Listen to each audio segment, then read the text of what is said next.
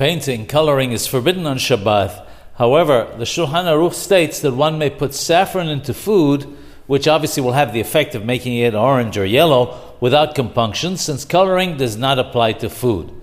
According to the Mishnah Berurah, one may do so even if one's intention was to color the food.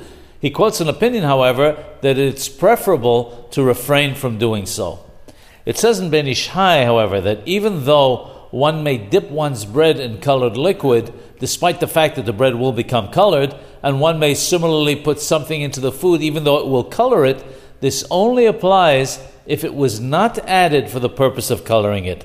However, if one's intention was to color it, it is forbidden to do so. As such, Sephardim must refrain from intentionally coloring food on Shabbat.